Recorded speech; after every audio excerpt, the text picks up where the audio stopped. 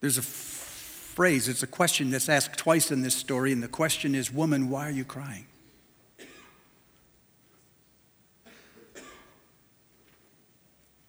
Why are you crying? People say a lot of dumb things at funerals. With all due respect, this one's got to be right up towards the top. We're in a cemetery, and you want to know why I'm crying? Well, Jesus, that's what people do here. Underneath every one of those stones is a story, not a body. It's a story of somebody who had a life full of hope, and it ended, either suddenly or ultimately, but it ended. And the story stops here. And with all due respect, that's a dumb question. Then the thought occurred to me that Jesus, being God, knows everything. He's always the smartest guy in the room. He asks more than 200 questions in all 4 Gospels. And he knows the answer to all 200 before he asks them. So maybe Jesus never asks you a question in order to get the answer. Maybe he knows the answer. Maybe he asks the question so that you'll know the answer. Maybe by asking the question, he'll get you to say it. And when you say it, you'll know what's inside of you. Woman, why are you crying? All 4 Gospels tell us that the resurrection was the last and famous final scene. All 4 Gospels agree that it happened the first day of the week, that it happened early in the morning, that the first witnesses were all women. That's a point, by the way, you would not make in the first century if you were trying to prove anything. A woman's witness was invalid. Yet all 4 Gospels insist that it was the women, not the men, who were the first messengers. All 4 Gospels tell us that the stone was in fact moved, the body was in fact gone. The disciples came later, and that their emotions ranged all the way from joy and amazement to just shock and silence. But after that point, the Gospels are very different in how they tell this story. Matthew tells us the focus was the soldiers. It was the government. It was the chief priests. They were conspiring to keep the story silent. Mark tells us the story was the women. The men are nowhere present in Mark's first account. Mark just says the way that it ended is in the middle of a sentence. Literally, the Gospel of Mark ends with the word "for," gar in Greek. He just said that the women fled in terror and amazement, and they never said anything to anyone for. That's it. And you're reading this going, for what?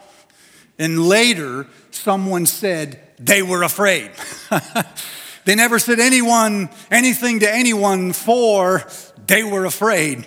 Luke says the whole story evolved around disciples on the way to Emmaus. They were visited by someone they did not recognize, turned out being Jesus, and in a process of conversations with him, their eyes were opened and they realized the one they were looking at all the time was Jesus, and they never knew it. It's John who tells us details. John was written later than the other Gospels, we think. And so for John, the story doesn't end with the resurrection. It ends a chapter later after the resurrection. John keeps wanting us to see the effect of the resurrection, the impact that it makes on all of creation. Eugene Peterson says Matthew, Mark, and Luke write like kayakers. They're just flying down the river with occasional patches of white water. They'll stop and tell a story real quick, but they got to move on. They always go exactly where the story goes, but not John. He says John is more like a guy in a canoe on a really calm lake, looking at the rock formations and the sketches of cloud reflection in the top of the water, pointing out details that other writers don't point out. Here's one that John catches, nobody else caught. When Mary turned around, she saw Jesus but did not recognize him, thinking he was the gardener. She thought he was the gardener. Nobody else catches that. So I circle it in my mind. Why on earth would Mary think he was the gardener? A soldier? Maybe. Someone works for the government, works with the chief priests? Possibly. But a gardener? That seems to come out of nowhere. But in fact, John is the only one who tells us that when Jesus was buried, he was buried in a garden. Listen to it. At the place where Jesus was crucified, there was a garden. And in the garden, a new tomb in which no one had ever been laid. And since the tomb was nearby, they laid Jesus there. In my mind, I start to wonder if this garden might explain why Jesus asks that abrupt question, why are you crying? According to the Bible, life started in the garden. Genesis says, in the beginning, God created the heavens and the earth, ex nihilo, out of nothing. There was nothing there, and he literally spoke life into existence. He created the land and the water, filled them with creatures, and then he created a human being. Went down and pulled the dirt together, breathed into his nostrils the breath of life, and he became a living soul. Noticed that the man was alone and said, this isn't good. I'll make somebody else. Put him asleep, pulled into his rib, pulled one out and made a woman. Brought her to the man. He said, that is good. That is flesh of my flesh and bone of my bone. Genesis 2 says that after God created all of these things, there was no shrub and there was no plant anywhere to be found. And the reason is because God had not yet sent rain, and he'd never made anybody to take care of the plants in the shrubs. So Genesis 2 said God planted a garden. And in the garden, he put the man and the woman. And he told them that their job was to care for it and watch it, cultivate it. Stop for a moment. If you listen to the Genesis story, you start to hear a lot of your primal instincts are planted right there. Your desire for order, for beauty, for bringing structure out of things that are totally chaos is a garden instinct. You didn't learn that. You were born with it. Your desire for innocence, to be, in a sense, naked in front of someone else, fully known by that person, and not to be ashamed of it, is a garden instinct. You didn't learn that. Not all species have it, but you have it. You were made that way. The desire for work that is meaningful, that produces something other people need, that raises the value of a community. You didn't learn that, didn't come from your parents. You were born with that. As a human being, it's a garden mentality. The desire for companionship, to know somebody fully, and to be fully known by that person and embraced as such. That's not your brokenness. God put that desire there. The desire that you have to walk in union with God. I didn't say to be reconciled with God. Of course you'll be reconciled with him. It's the desire that you have in your bones to be absorbed into his being, is a garden instinct. Augustine said he made us for himself, and we're restless until we settle down in him.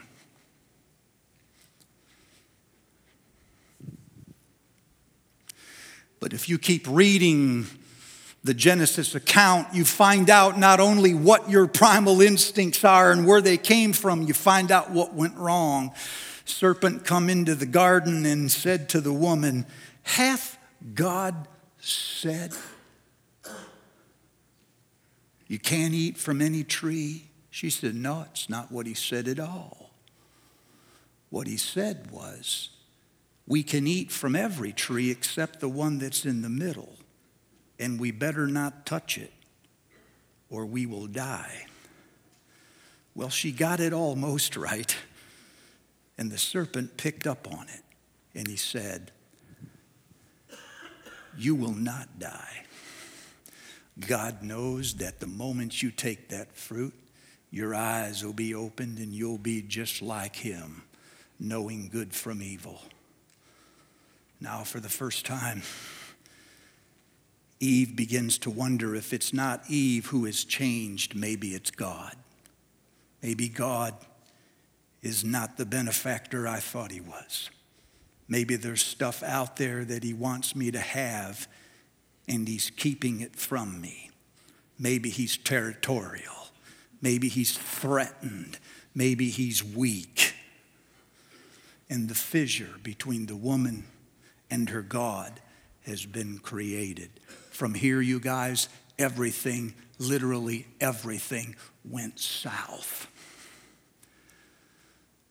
Things that were once fully alive started dying.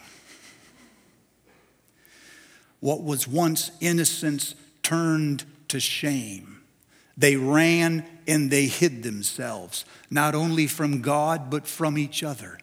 What used to be companionship and a desire for community turned into isolation. They didn't sow each other's fig leaves, they sowed their own, and they hid themselves. They were not even in the same place in the garden anymore. These two that were inseparable. What was once order and beauty and structure had turned to chaos. What was once freedom had become guilt. Now even God had changed. Maybe he's not who I thought he was. Maybe he is not someone to be run to, but someone to be run away from. Maybe I should hide from him. You see what I mean? You find out not only what you longed for, but you find out what is wrong with this world when you go back to the story of the garden. Things turn ugly. Time is running out. Death waits for every soul like a cement floor waits for a falling light bulb. It's no surprise then, in John's version of the crucifixion, in the garden there was a tomb. Somehow an image of what used to be and what is. Matthew tells us that on the day Jesus was crucified, the women followed from a distance, and Mary Magdalene was one of them. Matthew says that when Jesus died, Joseph placed the body in his own new tomb, and he rolled a big stone in front of the entrance. And then he went away, but Mary Magdalene sat opposite the tomb. Oh, you got to get this image burned in your mind. Mary Magdalene, the Bible tells us, at one time had 7 demons. Think about that. One of them will wreck your life. 7 of them will utterly destroy you. We know from other accounts that when a person is demon-possessed, They become self-destructive, violent. They become profane. They live apart from community. People are afraid of them, and they're afraid of other people. They hate people. They have no sense of the divine. They don't even like themselves. That's what one of them will do to you. Times that by 7, and you start to get an image of the kind of life this woman lived until she met him. When she met him, he brought order out of chaos, innocence out of shame, freedom out of guilt, life out of death, beauty out of destruction, community out of isolation. Once she was without God, but as long as he was alive, she felt like she was with him again, like maybe God knew her, like maybe she didn't have to hide anymore. So she follows from a distance, and she sits opposite the tomb, and he watches Joseph roll the stone in front of everything she had that died.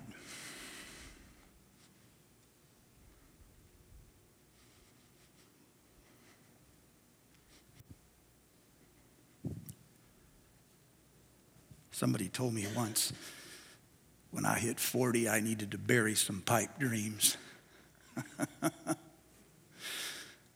I said, does that mean I'll never be in the NFL?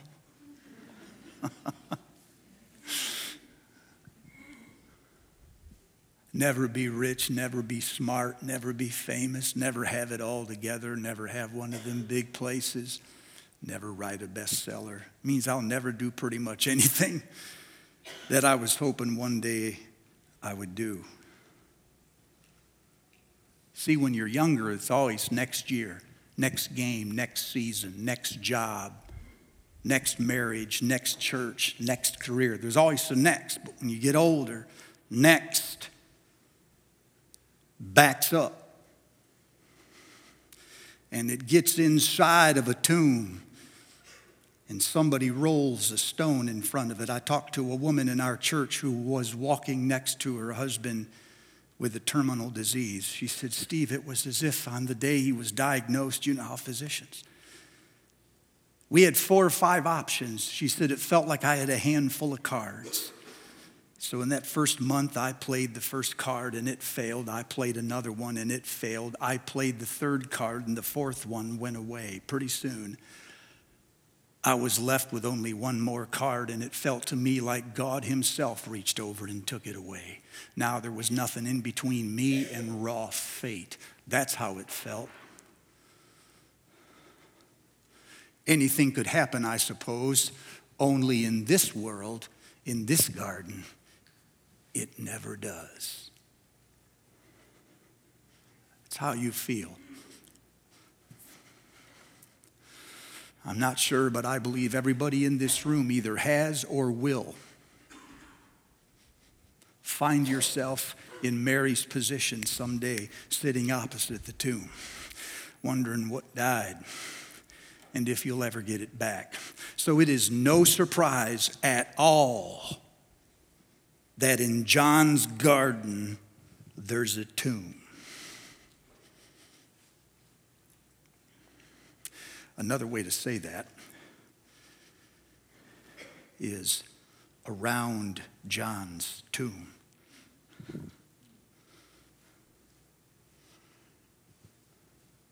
Is a garden.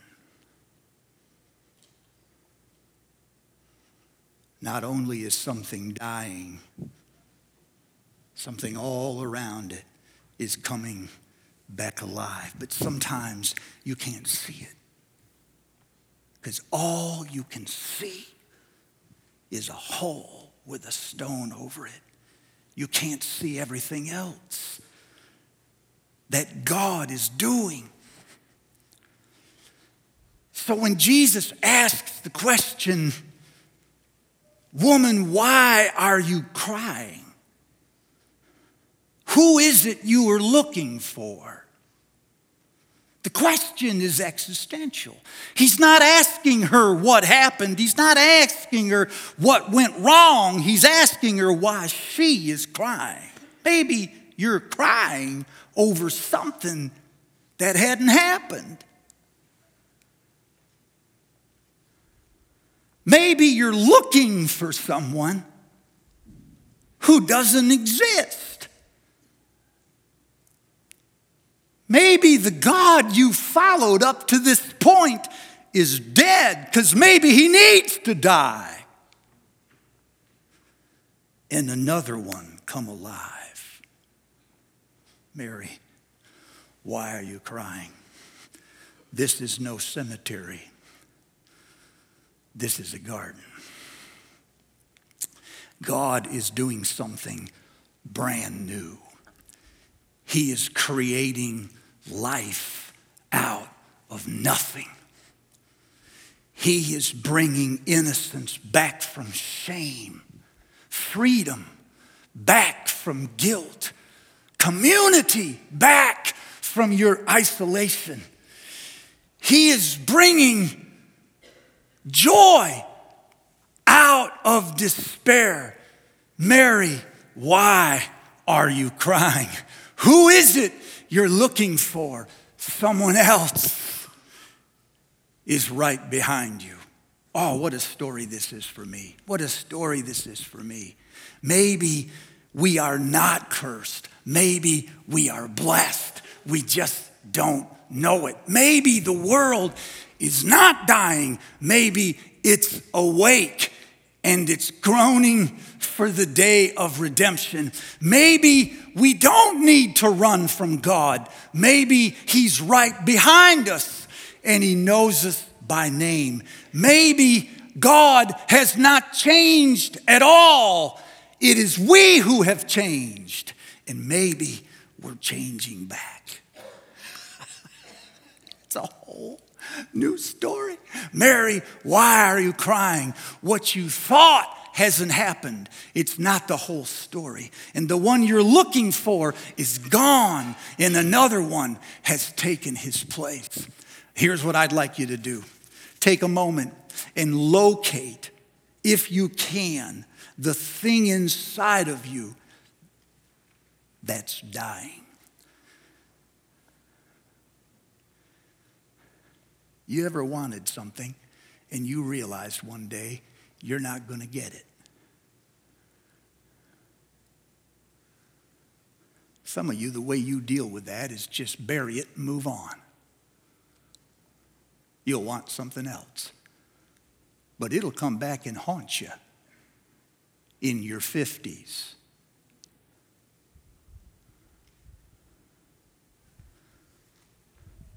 In your mind, can you put it inside of a tomb and roll the door shut? What I'm asking you is, can you identify in a sentence the thing you hoped for that seems to be gone? Would you bow your heads? Can you find it?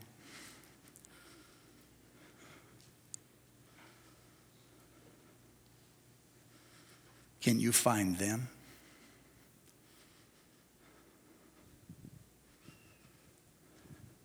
You wanted innocence. You wanted justice. You wanted freedom, independence. You wanted meaning, significance. You want to make a difference. Huh? Put it inside and close the door. Now wait there, opposite the tomb.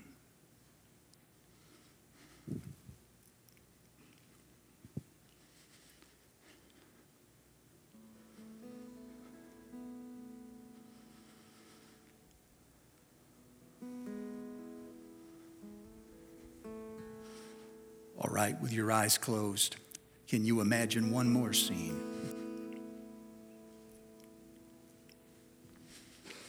You look to the ground, and then in a moment you look up, and the stone has been rolled away.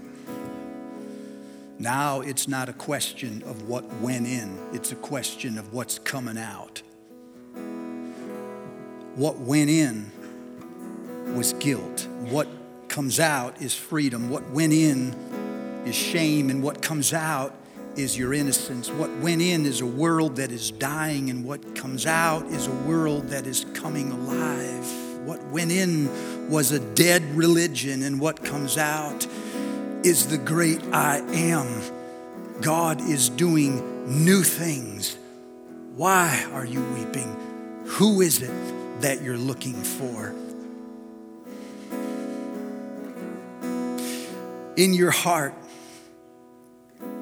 even if you cannot see it all right now, can you feel the gratitude for what God is doing all around you?